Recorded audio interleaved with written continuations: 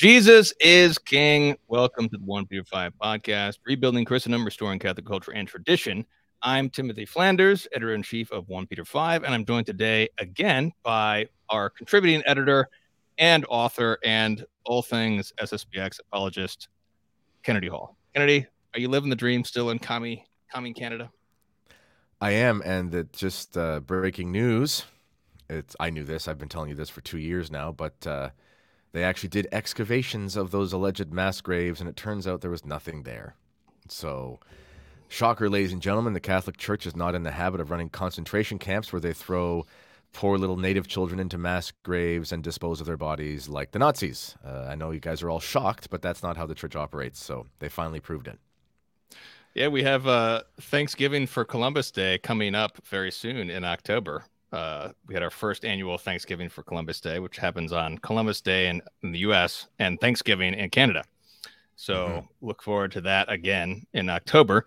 This is part 2 of our discussion about the SSPX, promoting Kennedy's book, SSPX, The Defense, with a C.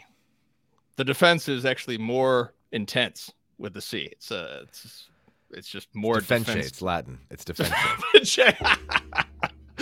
So you could buy this below. This is a response by Kennedy Hall to the various discussions that have happened over the past few years, really. And it's really functions as a coda as we move on at 1Peter5 from really debating the SSPX as a sort of moral imperative absolute issue. Trads all disagree about various minutiae regarding our movement, various things that the SSPX may hold and whatnot. But what we do not debate is that the SSPX is certainly in the church. They are not in schism. They are our allies. And Archbishop Lefebvre is a hero and possibly a saint. So those things are pretty obvious to, I think, most trads. But I mean, I respect the conscience of trads who have a conscientious issue with various things. I respect you. But this is a conversation about various aspects of the SSPX, and this is celebrating the feast day of St. Pius X. So I think that the first thing I want to ask you, Kennedy, is why exactly did Archbishop Lefebvre choose St. Pius X as a patron of his Society of Priests? Well, because the SSPX was created to form priests. And the priesthood was largely denigrated after the council. It was leading up to there as well. You know, as Marcel always says, Vatican II was the parade of things being planned beforehand. But the real issue was modernism, and it's the issue we're dealing with today. Pope Pius X wrote Pascendi Dominici Regis, which was the landmark encyclical against modernism. It's very difficult to read because it was written for bishops. And uses a lot of philosophical language, and these bishops were bishops formed in the 1800s, so clearly they had a classical education, so for us to just pick it up today, it's very difficult. But nonetheless, the spirit of the Society of St. Pius X is to uphold Catholic doctrine, uphold the dignity of the priesthood, and there was no one greater than Pope Pius X to do so. And another pope who did write amazingly against neo-modernism, which is slightly different than modernism, which is really the main problem we're dealing with, even if modernism is kind of its progenitor, was Pope Pius XII in Humani Generis. Specifically, paragraph 15, he basically defines neo-modernism. Anyway, so Pius X was chosen as the patron saint, and there's actually an amazing hymn that is sung by the SSPX, which was published or composed for Pope Pius X, which I don't know if anyone else has heard, but if your parish, because it is funny, some of these Latin Mass parishes that will tell you not to go to the SSPX, they do use the Angelus Press hymnals, and in there you can find the hymn for Pope Pius X, and it's a great song.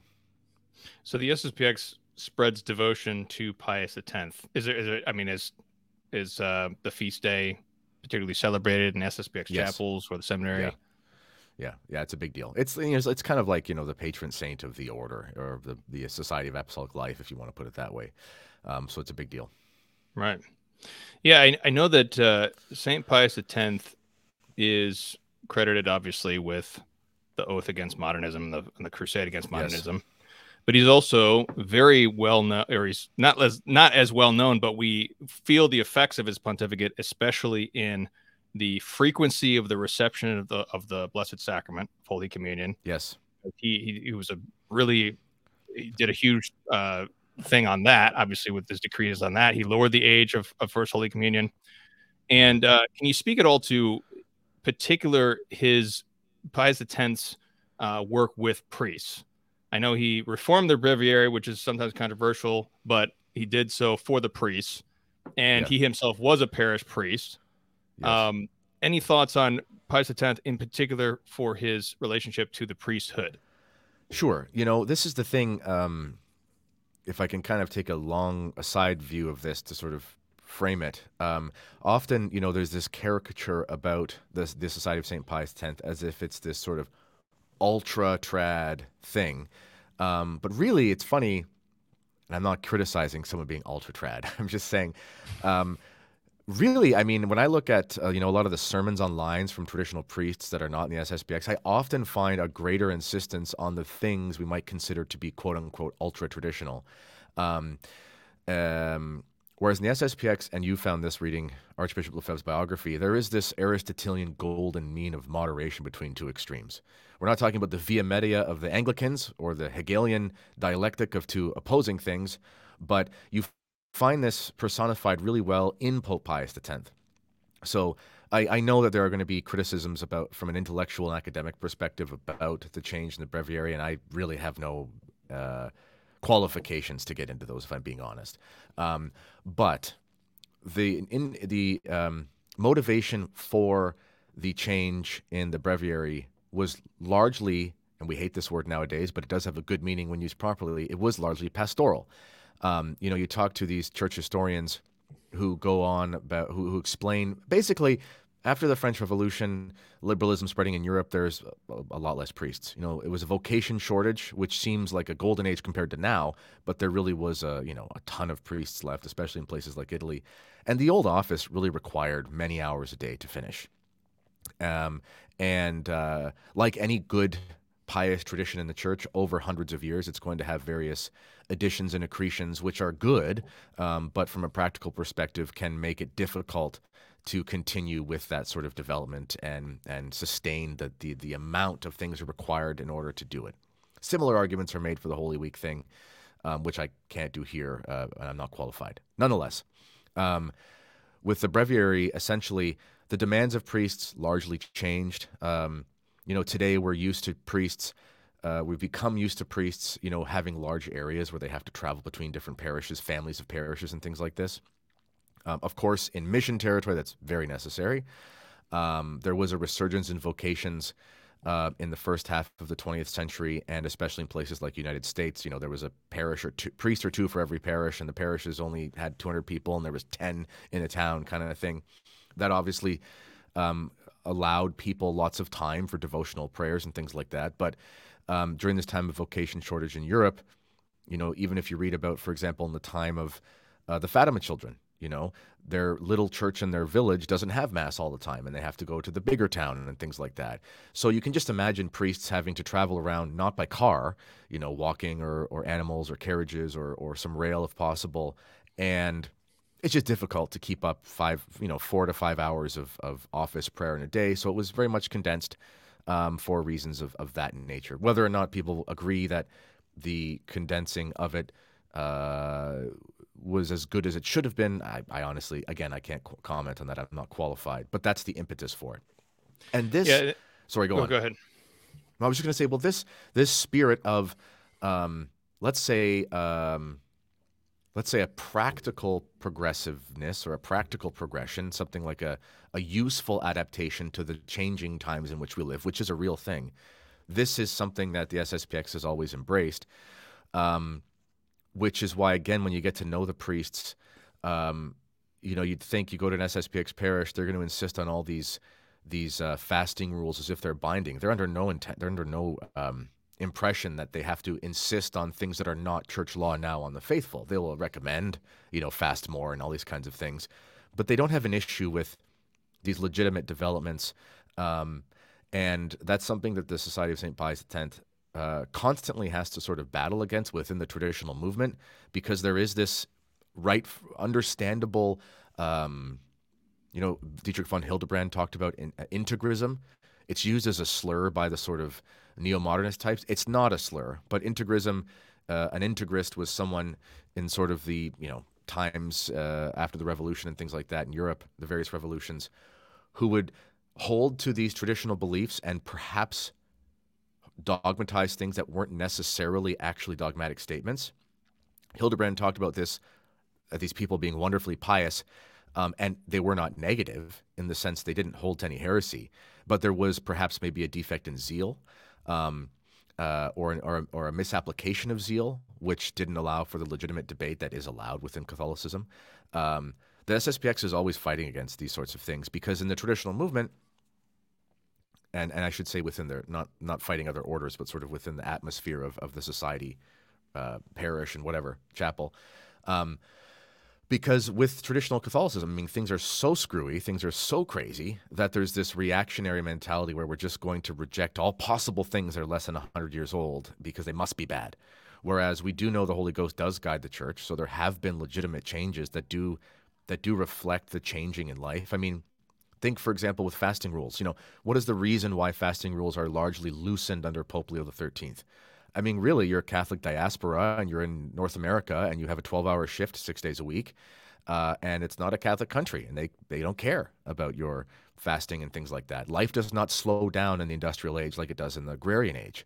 So, times of fasting in Europe during Lent were times when really not a lot got done anyway because it was not harvest season and it was not yet planting season.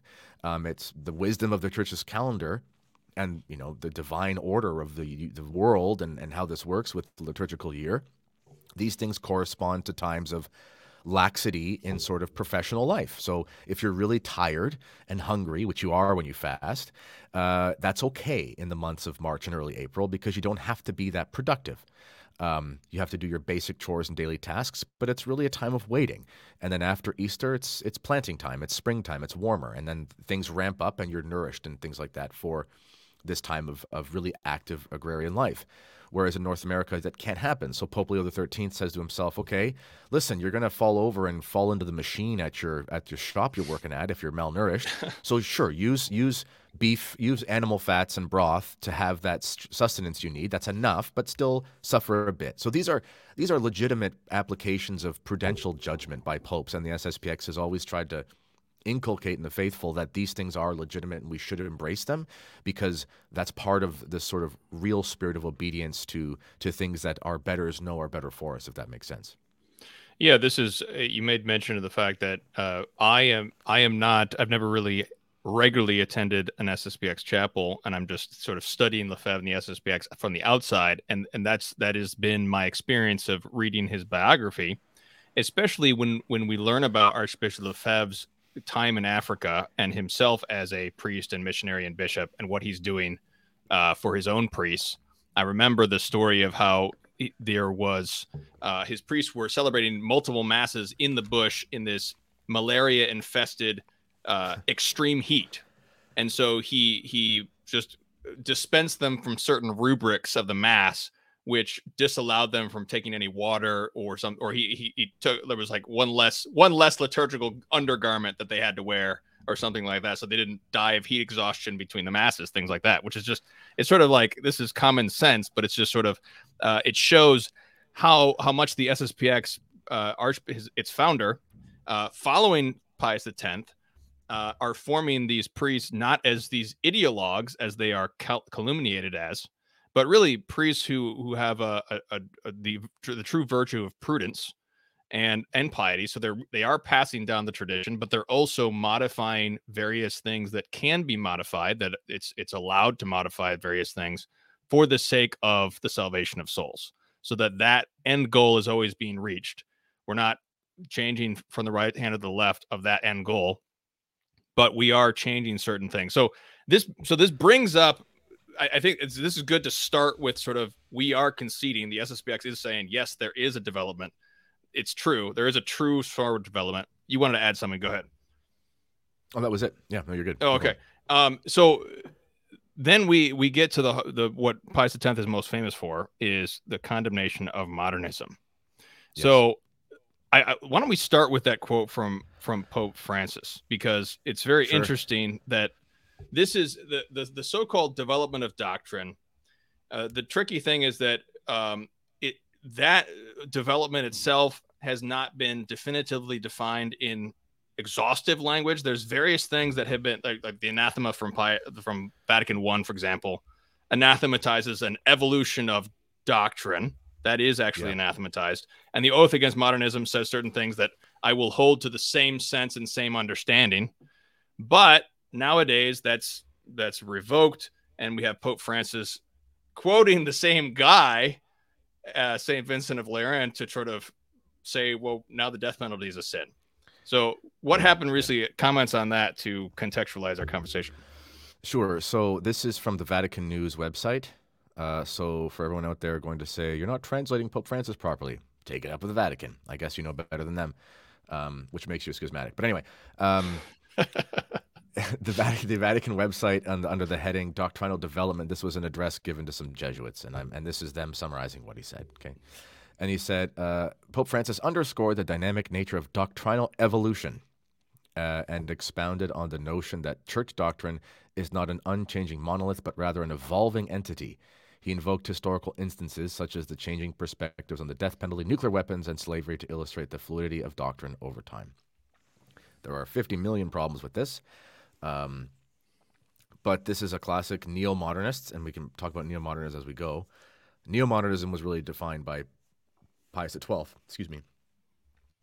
paragraph 15, if you mind, generous, like I said. But the evolution of doctrine is modernism par excellence. There are basically 2 or 3 pillars to modernism. There's agnosticism, which is today we think of an agnostic as someone who just isn't sure if they believe in God or not. That's kind of a colloquial term, but it's really a philosophical persuasion. Whereas, well, we can't really know for certain. Okay, so first it's in philosophy and then it's in theology. Okay, there's vital immanence, which is basically, I know the truth of something religious by my religious sense, and this is a very attractive truth because it is partly true. For example, when you go to a retreat, let's say with a traditional retreat, and you are discerning some big decision in life, and you pray about it, at a certain point you may be convinced that you know what to do.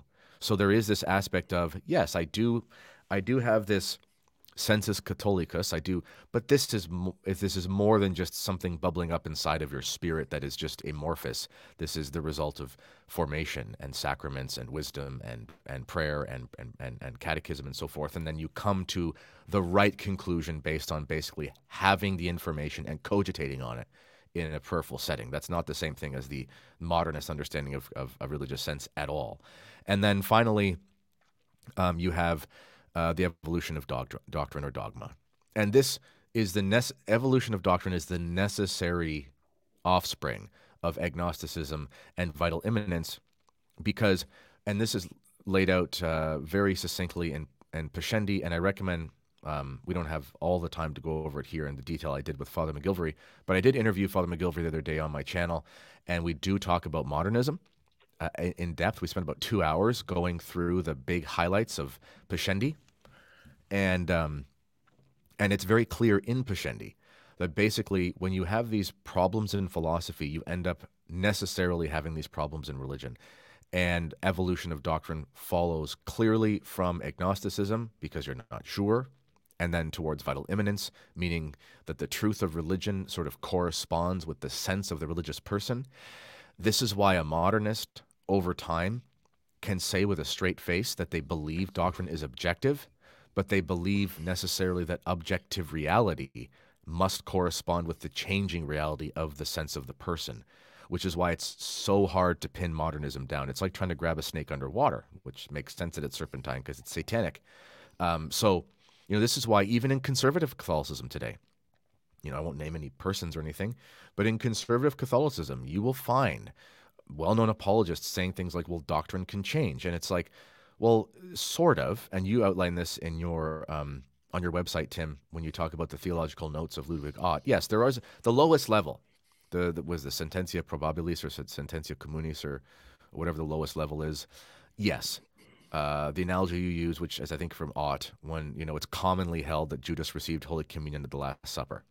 this is something that has not really been defined, and people can disagree. And it could be that that could be held sort of as a general belief for many, many years, and then that thing could be defined in a way that is different than that. So someone might say, well, there's something like doctrine changing. Well, if by doctrine we mean teaching in general, sure, teachings in the general sense of a doctrine is anything that is taught. This could include disciplinary doctrines. This could include liturgical doctrines and things. But as far as a doctrine, insofar as something that is of the Catholic faith, it is impossible for those things to change. And this is where the confusion comes in. Yeah, so this is why the certain phrases are so important to use. Like there's the same sense and the same understanding. So we're using there is a development, but we do it according to the same sense and the same understanding. I just looked up what the neo-modernism is. Before I say that, actually, I wanted to mention something interesting. Is that if critics say that we're kind of crazy with neo-modernism, that there's this Pascendi is still relevant. There's an interesting admission that Paul VI makes in his January 1972 address, where he says that there is still modernism rampant in the church, and he mentions, according to Pius X's definition of it.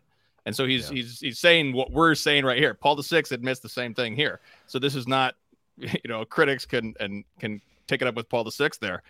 Here's what Pius XII says in Humani Generis, and I think that this is an interesting aspect of it. At paragraph 15 that you mentioned.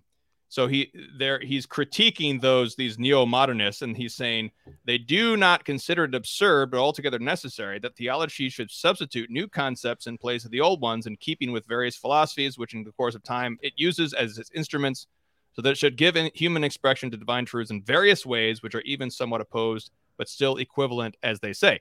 And what I think of right now is the term transubstantiation. We just had so-and-so Jesuit over in America just say a couple months ago, he doesn't believe it. He believes in the real presence, but not transubstantiation.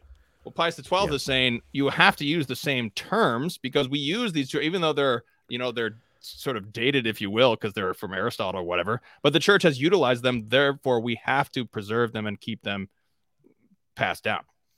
Yeah, and they're perfect terms. This is, you can't get better than certain terms because they encompass what is needed. And again, but this represents that there is a development of doctrine, because, again, the word doctrine in the loose sense, doctrine just literally means teaching. If you look up doctrine synonyms in the thesaurus, you'll find dogma, doctrine, creed, teachings. They're all the same thing. And this is one thing, too, that is, I think, in the mind of a lot of Catholics, they would say, well, dogma is that really strong one, but doctrine's the really weak one, or something like that, when really they're just synonymous with one another. But dogma seems like a more religious word because, for example, they'll talk about military doctrine. People who go to the military, they say we have military doctrines. You could say military dogma, but the word dogma is just associated with Catholicism, even though they are synonyms. So if you look at the history of the development of doctrine, before Aristotle was accepted as the sort of philosophical system, largely the terms were often very Platonic. And Platonism does offer a lot of useful terms, but there are limits to how to tackle certain questions of knowing and being using Platonism that do at times leave open the door for certain errors. For example, Plotinus was a Neoplatonist who greatly inspired Augustine. And Plotinus, and that was good. It inspired Augustine to go away from Manichaeism, because this Neoplatonism of Plotinus was very useful. But Neoplatonism has been used as a philosophical background for Gnosticism and Islam, because the door is left open for things like that. Whereas in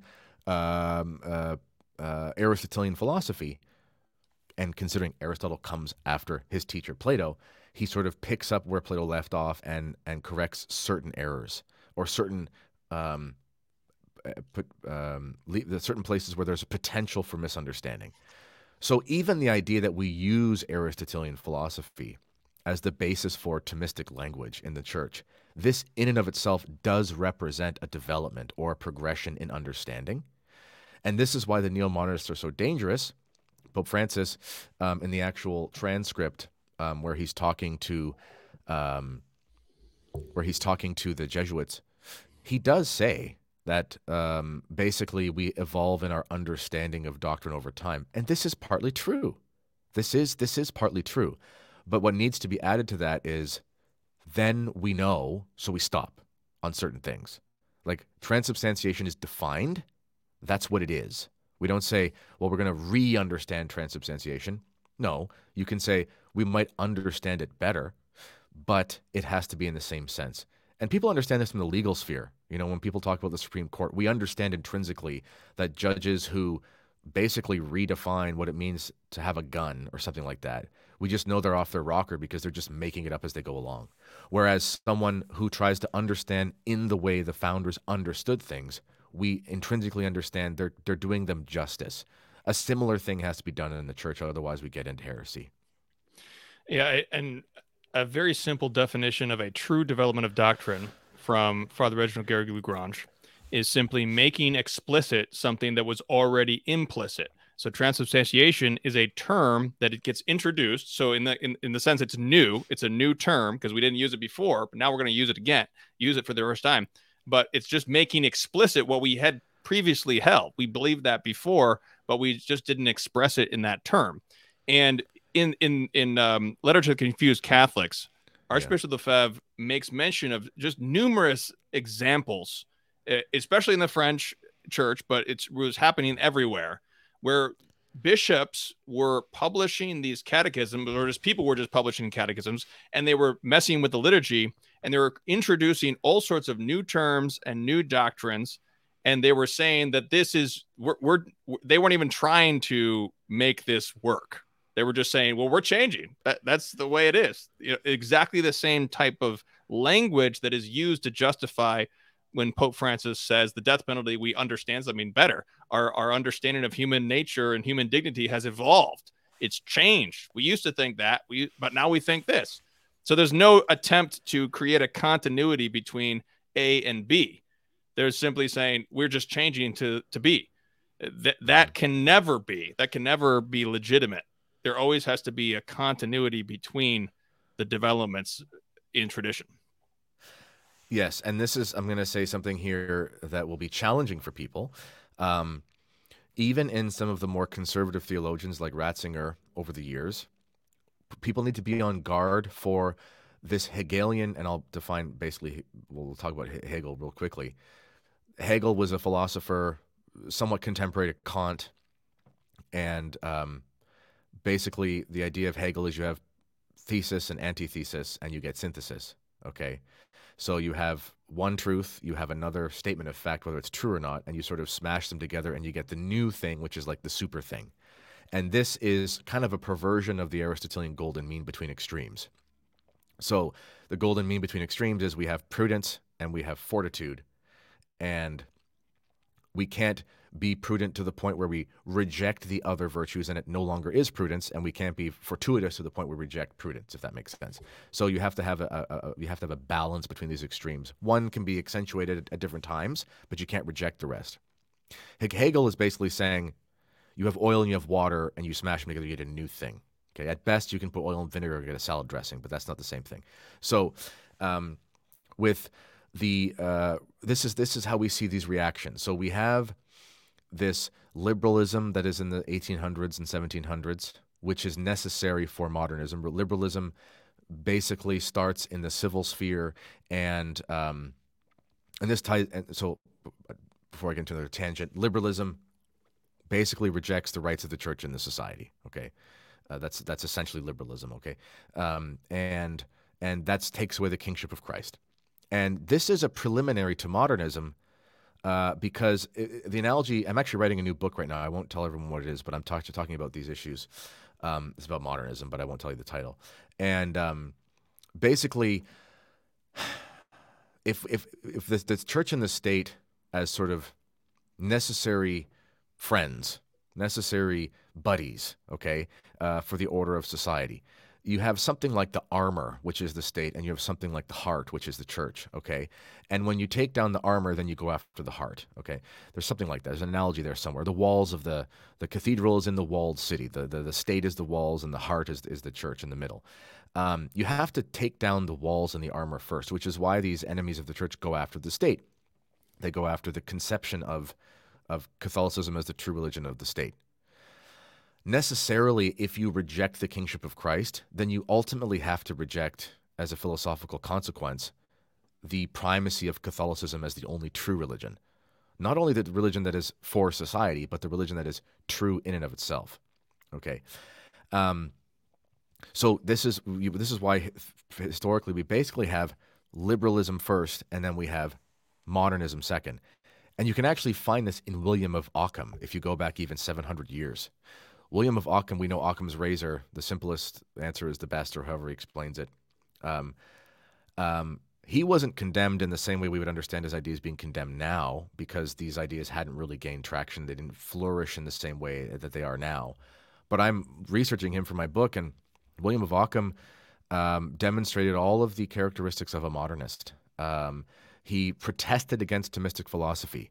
Pius X and Pascendi says there is no surer sign of modernism than a dislike of Thomas. And, literally it's very clear. And William of Ockham, his two major errors were essentially secular absolutism, where the state did not have rights over the church did not have rights over the state in some capacity, and nominalism, which denied, he had a misunderstanding of Aristotle, where he denied that we could essentially know the essences of things.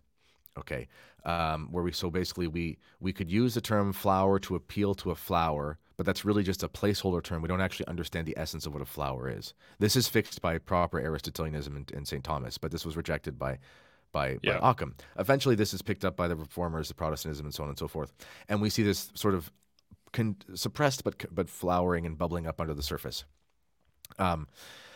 So we have this modernism, which is clearly insane, and the major proponents of it are basically Loisy and Tyrrell, these two priests that were officially condemned. And they were really out to lunch. I talk about this at length with Father McGilvery. They were like these would have made James Martin look kind of conservative. Like they were far beyond. So it was visible. Pius, the encyclical is basically about those two priests, and they were both basically condemned within a year or two after it was published. Okay, one of which I think Loisy ended up leaving the faith altogether and calling himself more of a humanist by the time he died, whereas Tyrrell still called himself a Catholic, but was a heretic. So. So what happens is clearly modernism is condemned. It's obvious what modernism is in the most explicit sense. So then what happens? Well, basically it goes underground and it has to reformulate. The devil never stops. So he makes up new tactics to do the same objective, essentially. And then by the time Pope Pius XII comes around, you have this neo-modernism, which we explained. So here's the thing. In the philosophical schools, and we see this with Ratzinger and others, they literally say things like, we were basically tired of Thomas. Okay, we were basically bored with Thomas Aquinas.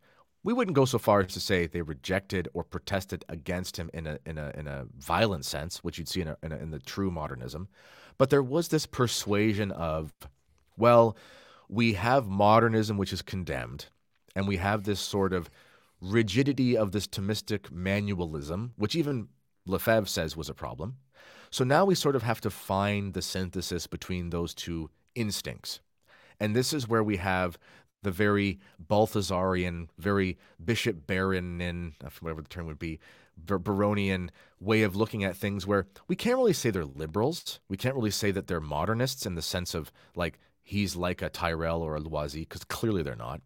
But at the same time, there is an inherent ambiguity left open in the way certain terms are used, which does allow them to play footsies with the heretics.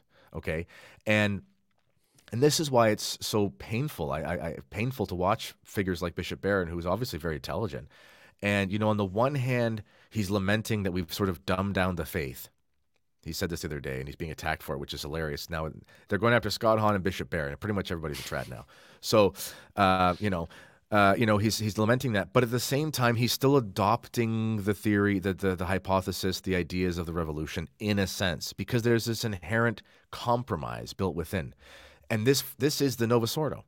This is the idea that, and this is expressly expressed perfectly by Paul VI on the eve of promulgating, where he basically says, well, we're going to lose all the sacredness.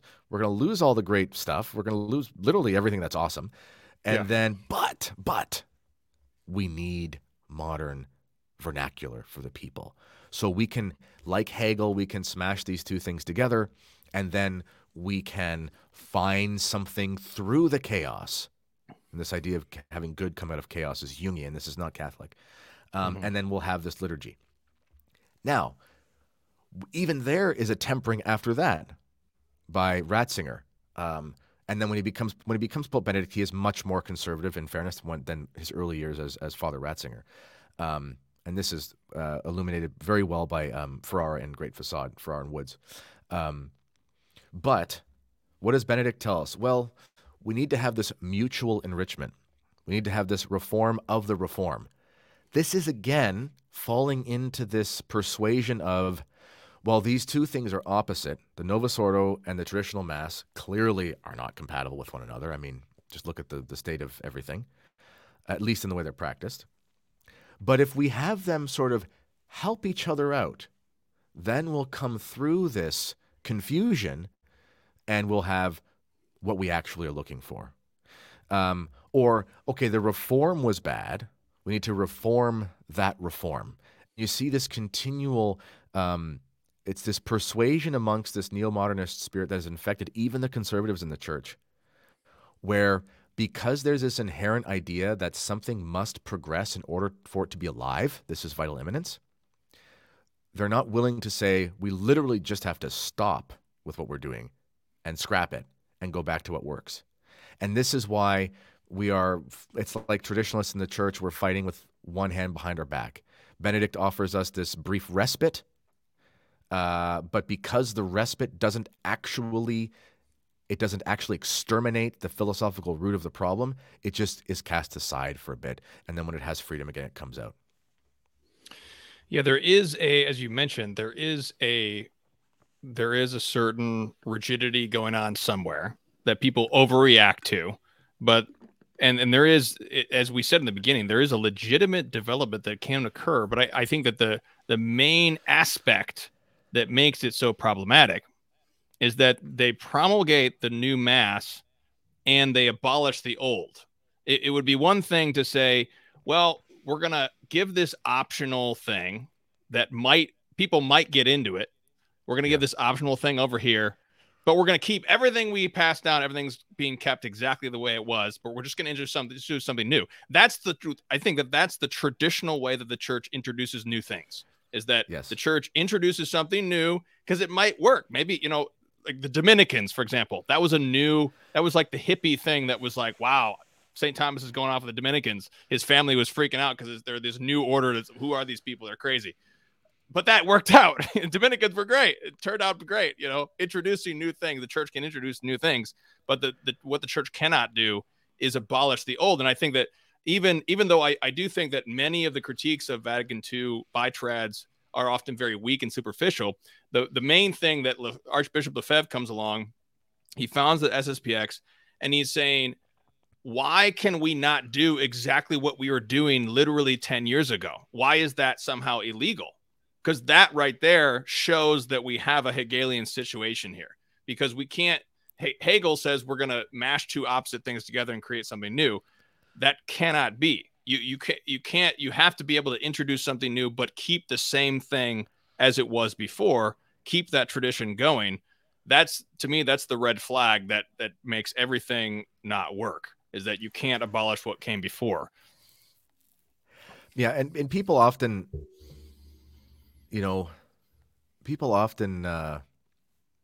this is why the SSPX is so providentially necessary in this era that we're in. Because, and I don't mean this as a criticism of any other order and things like that, but the traditional orders that are not the SSPX, the diocesan priests who are doing their darndest to keep things afloat, that are traditionally minded, implicitly they still have to operate within the new springtime. They can't really separate themselves in any meaningful way, lest they lose their juridical standing and all those sorts of things. Whereas the SSPX kind of has a certain freedom where there's really there's no bending of the knee or compromise that has to be made. So, and I'm not accusing it. I'm just saying this is the spirit of the thing. So when people talk about the Second Vatican Council, even in the thought of Archbishop Lefebvre, there's this development of understanding of how to approach the Second Vatican Council. And really when it comes down to, and Bishop Fillet gave, I recommend everyone take a look at this if they want. He gave a like a conference lecture thing in Singapore, and it's online. You can look it up, Bishop Fillet. It's from like 4 months ago or something. And he says, it's funny, I get in trouble with traditionalists because I say 95% of Vatican II is totally fine, but the resistance to certain parts of Vatican II, it's almost more prudential than anything, because it is possible, for example, to look at the term subsists in, the Church of Christ subsists in the Catholic Church. It is possible to look at it and say that it is Orthodox. It's also possible to look at it and say that it's not Orthodox. So the problem is not that the term could be Orthodox. The problem is that the term could not be Orthodox, which is really a matter of prudence rather than a matter of saying you are explicitly a heretic. And the Church has vindicated this over the years because in 2007 under the CDF, under Ratzinger, they come out and basically put out this note saying, well, no, the Church is the Church of Christ, and this is how it has to be understood. So when Lefebvre is saying, I accuse the council, j'accuse le conseil, that famous work of his from the 70s or whenever it was, this is people have lost their sense of history as well. This is what theologians do. The theologians of the past, like Thomas Aquinas, was accused of heresy by his contemporaries. He was almost suppressed in some ways. This idea of using Aristotle was seen as radical. Look at the plight of St. Ignatius of Loyola. We could think of many other examples. St. Alphonsus Liguori. Okay, so when you understand that the Second Vatican Council provides explanations but no defined dogmas, and you find these ambiguities, it is the job of a bishop and theologian to say, iron sharpens iron. This is why there's a problem here. You need to show me why there's not, because that is the job of the church. And over time, we've seen what are the major problems the society and the traditional theologians, the good ones, have had with the council. It's mainly to do with religious liberty. It's mainly to do with the ends of marriage.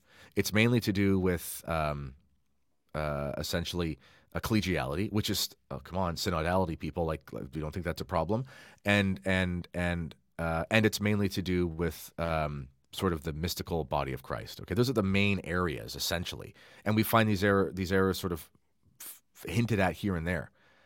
And this is why, this is an article at 1 Peter 5 from before your time, but Archbishop Pozzo, when he was having his negotiations with the SSPX, he said Catholics are not under the obligation to accept Nostra Aetate or Unitatis Retingratio and these various documents talking about other religions, because he says they are novelties, and therefore they're not binding.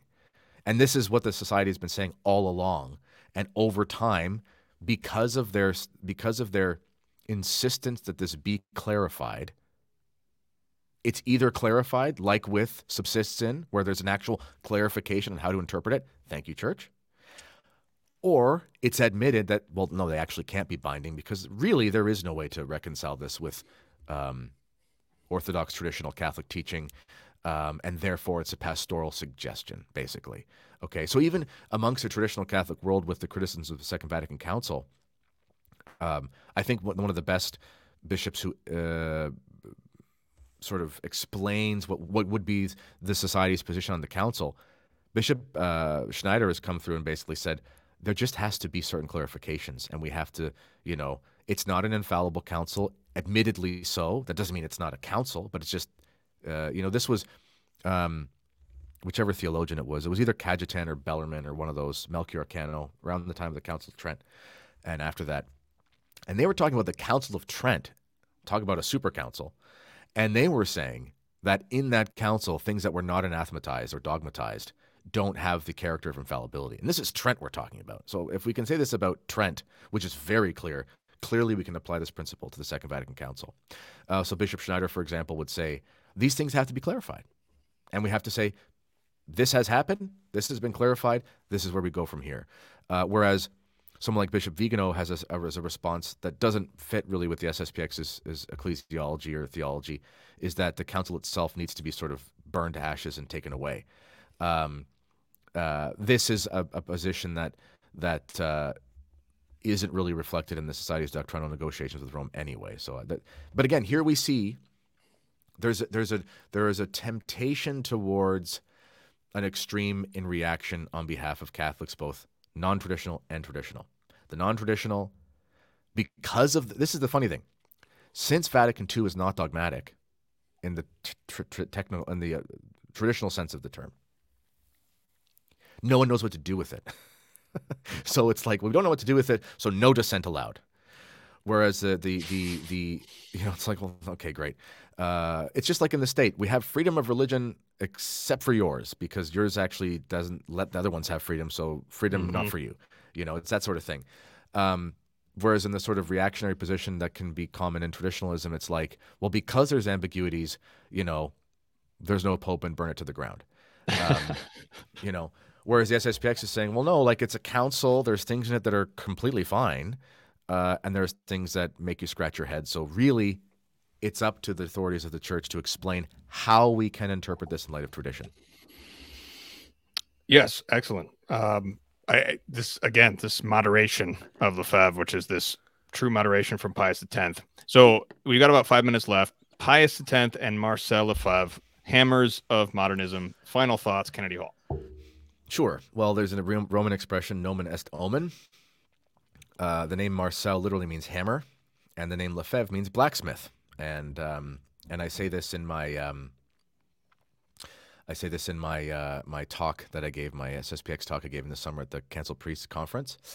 Archbishop Lefebvre, in the spirit of Pius X, he was a hammer of modernism, and he created a foundry of these holy priests.